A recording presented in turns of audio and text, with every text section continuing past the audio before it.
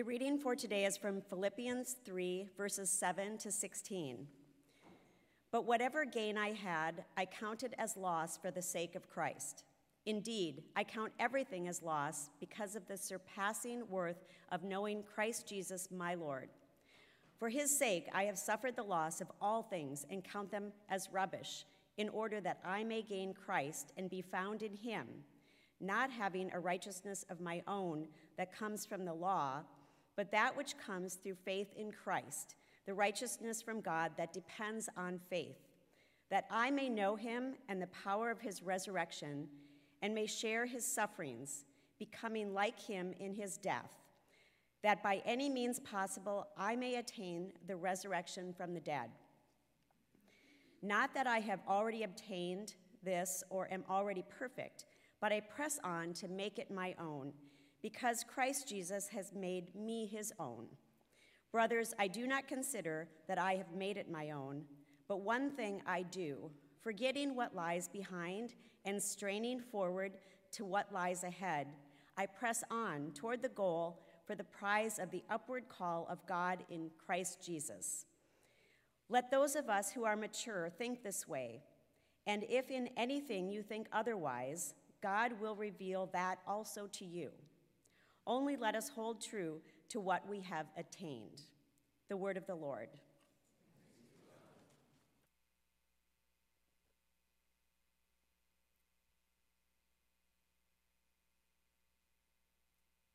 Touch upon the Rooted announcement. For those of us who have been serving or as in lady leadership, our church, starting this year, want to make that as a prerequisite for us to serve. Not because we want you to just go through some red tape, but this is such a great foundation class. So it's good for new members. It's good for those who want to grow and serve. It's good for anyone who's exploring faith. Even if you're not sure if you're a Christian and you're like, maybe what is this about? This is also good for that as well. Recently, we had I met with somebody, and he just did it on his own, and he said that I forgot how good Rooted was. Rooted is a curriculum written by Mariners, and it's a daily reading assignment, and once a week, the small group gets together to share and unpack the meaning, the understanding, and then just our lives together. After 10 weeks, there could be baptisms. 10 weeks, there could be just renewal of faith. But we trust the Holy Spirit to work through each of us in our time together with Rooted. So if you've been coming recently, this is highly encouraged for those who have started worshiping with us in the past 3 to 4 months. And for those who have been serving but you never took Rooted, we want you to take Rooted as a foundation course. So please keep that in mind. It's going to start right after Easter. And those of you may know, I have a sabbatical in June, so it'll end right before the sabbatical. And so the hope is that you get connected with one another, and then we're able to continue to just build the church that God wants us to build through the people that he brings together. Aside from that, just again, I'm an ESFJ in Myers-Briggs. I'm all about extrovert connectedness. So those of you who are introverts, you don't like this. But if you could just take a moment and do a little like parade wave at each other, next to each other, and just greet one of them. Just say, hey, it's good to see you. We'll jump right in. And today, I won't be sharing too long because we have a guest who will also be sharing her life story as well. So let's pray together and let's begin.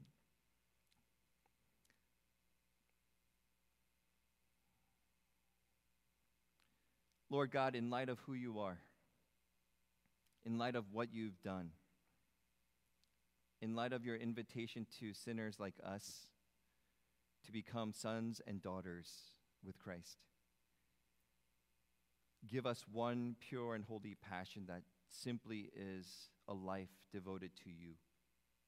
May this not be a radical life. May this not be just a mere religious life, but may this be the life of your church people.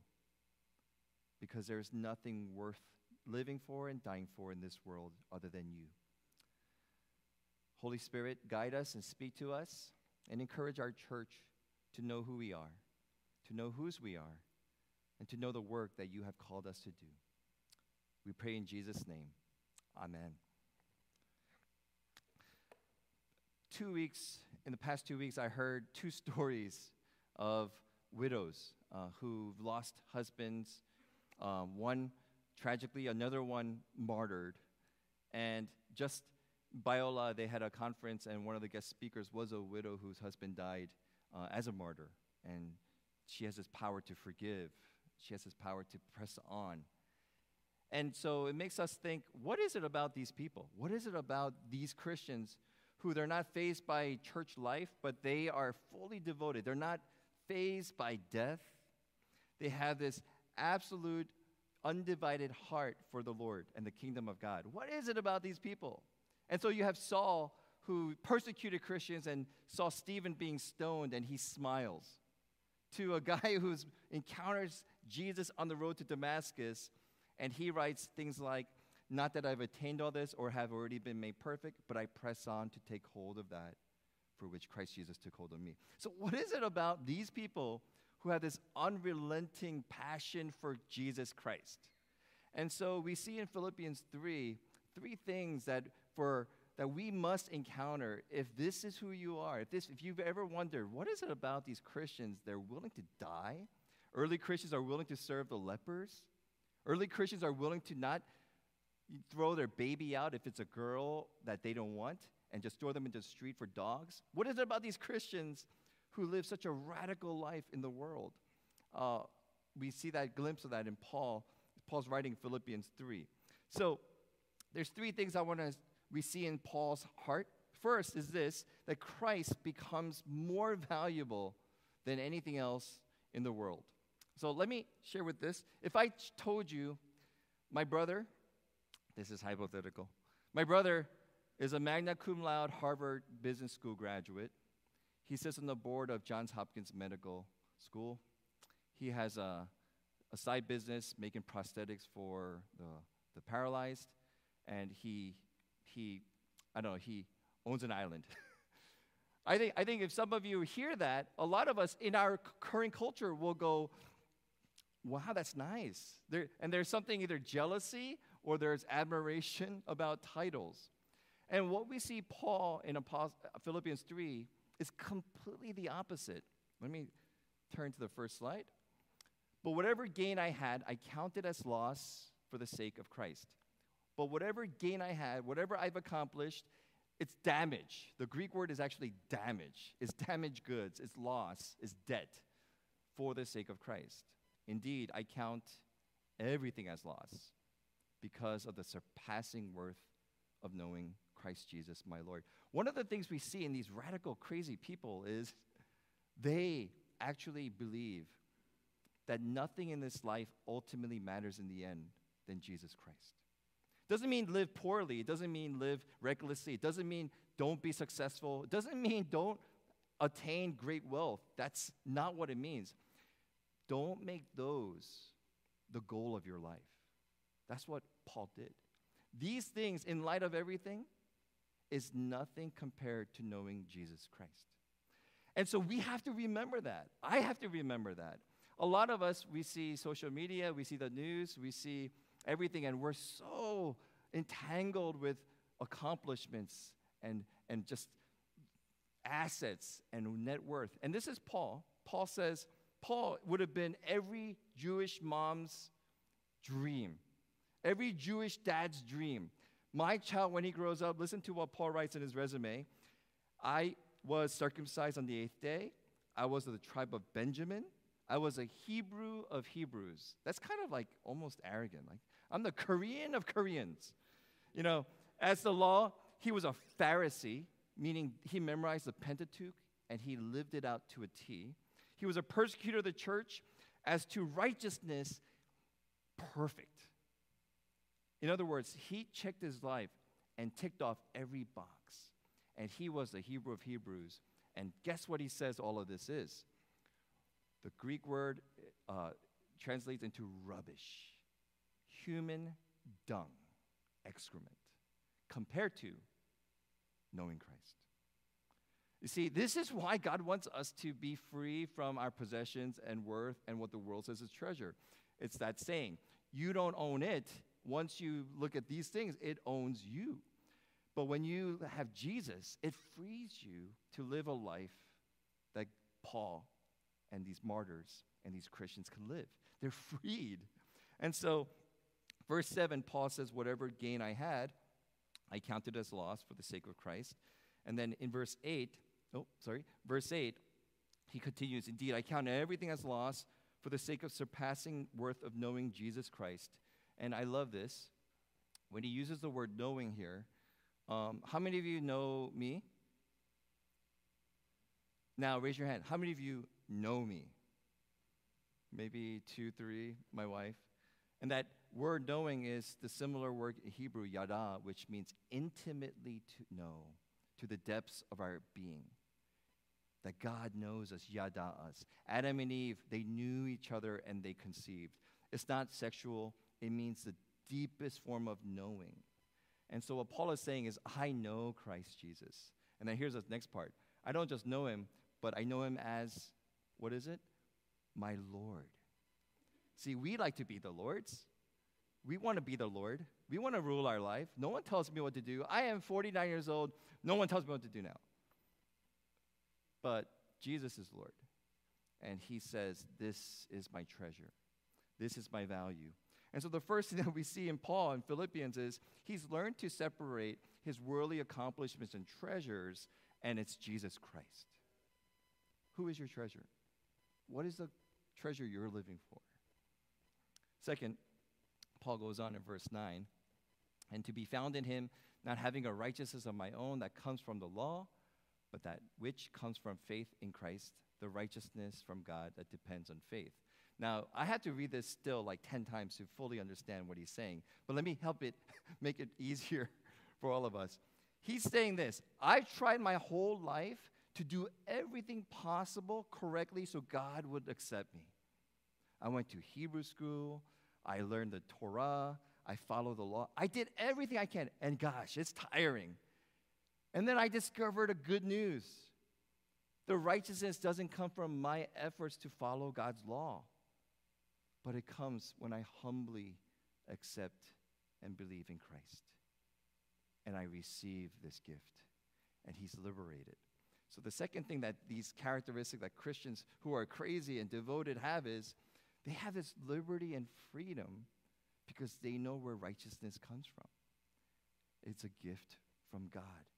Paul's realizing all the things that I accomplished, they tired me out, and it didn't do anything.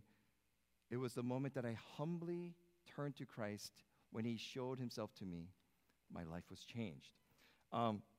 So we see it here, not having a righteousness of my own, but it comes from Christ. The gospel is liberating.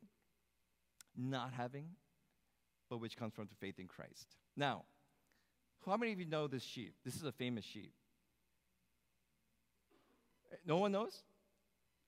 Okay. This is, in 2011, this is Shrek the sheep. True story. Shrek the sheep. Shrek the sheep was famous because sheep are supposed to live with, community and have a shepherd. This sheep, bad sheep, ran away, lived on his own for a few years in a cave. When they discovered him, let me read you the statistics. They found 50 pounds more than normal weight on him, enough to make 20 men's suits. Shrek carried 6 times the regular weight of the fleece simply because he was away from his shepherd.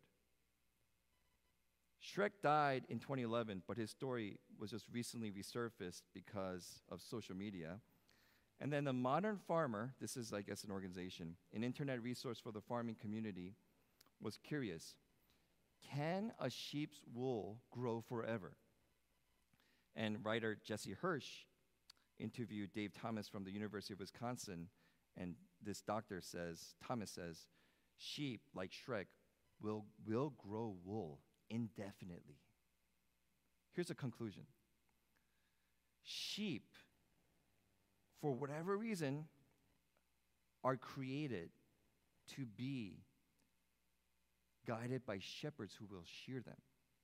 If they don't have a shepherd, they will die covered with 50 pounds of wool. The only way these sheep are cared for and grow healthy is to have a shepherd who can shear them. and save their life. And this is God's economy where we also get blessed by the wool. Guess what you and I were created for? A Savior. You and I, detached from God, look like this spiritually. Ungroomed, lost, in danger. And we try to live it our way, but what we see here is saying, this sheep is reminding us, you and I are designed and created from the very beginning to have a God who guides us, molds us, chips away at us, prunes us, and even it hurts us, but he cares for us. And that is what Paul discovered, that my religious life and righteousness doesn't come from how I live, but it is humbly depending on the Good Shepherd. So Paul continues in 10:11, that I may know him and the power of his resurrection and may share in his suffering, becoming like him in his death, that by any means possible I may attain the resurrection from the dead. Paul finds his identity, his dependence on Jesus Christ. So the two things we found out so far, Paul's treasure is Christ, not the world, but his full dependence is not on himself, but he finds that liberty in a shepherd, Jesus Christ. Lastly, Paul continues verse 12. Not that I have already obtained all this or am already perfect, but I press on to make it my own. I press on. That pressing on we'll talk about. Because Jesus Christ has made me his own. Brothers and sisters, I do not consider that I have made it my own. But one thing I do, forgetting what lies behind and straining forward to what lies ahead, I press on toward the goal for the prize of the upward call of God in Jesus Christ. I ran track. Doesn't look like it. I ran track in high school 4 years. I ran 50-yard, 100-yard, and I ran a relay. And then what do coaches teach you? When you're at the finish line, how do you finish the race? There's a straining, and you lean forward, and you dive towards the end line, right? Just in case. The Greek word that he uses, I press on, I strain. It's that same word that of runners finishing the race strong. They lean into it.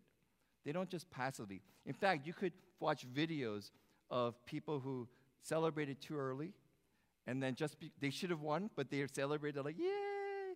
And then someone comes speeding right by them. There was a famous snowboarder. She almost won the gold medal in the Olympics. And then on the last hop, she did this little cute move. And then she fell, and she didn't win gold. And so what Paul is saying is you're running this life as a race.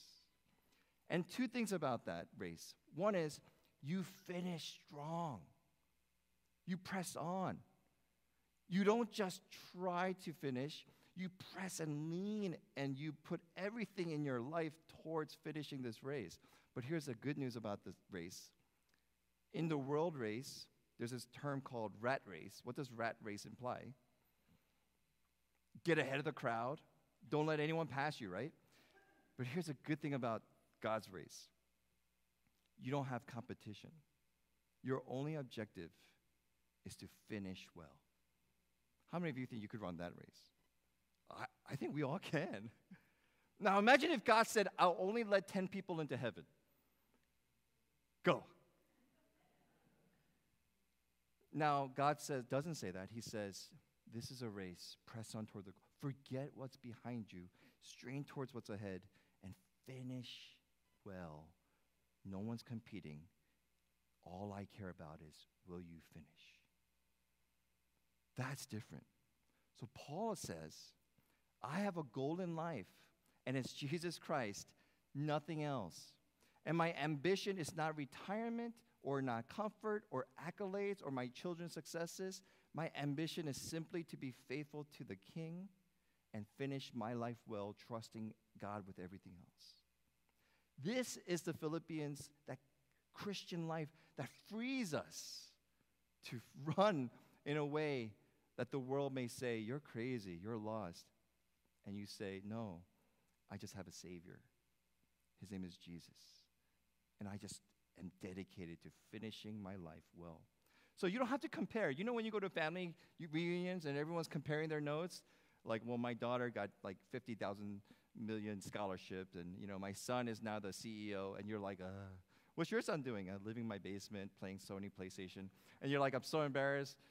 But if you run the rat race, that's what it looks like. But if you run the race that's given to us through Jesus Christ, Paul is saying, I'm not looking side of me, I'm not looking behind me, I'm looking right ahead at Jesus Christ, who's saying, come on, you got this. I'm the one. And my treasure is not just heaven. I'm going to say that again. Our treasure is not heaven. The reason why heaven's beautiful is not because we get to sit in the clouds with naked cupids with wings, which is weird. Our treasure in heaven is because Jesus Christ, the one who loves you and me, loves the world, loves all the peoples of the world, he sits on his throne and welcomes us. And Paul says, I press on toward the goal for which Christ Jesus took hold of me.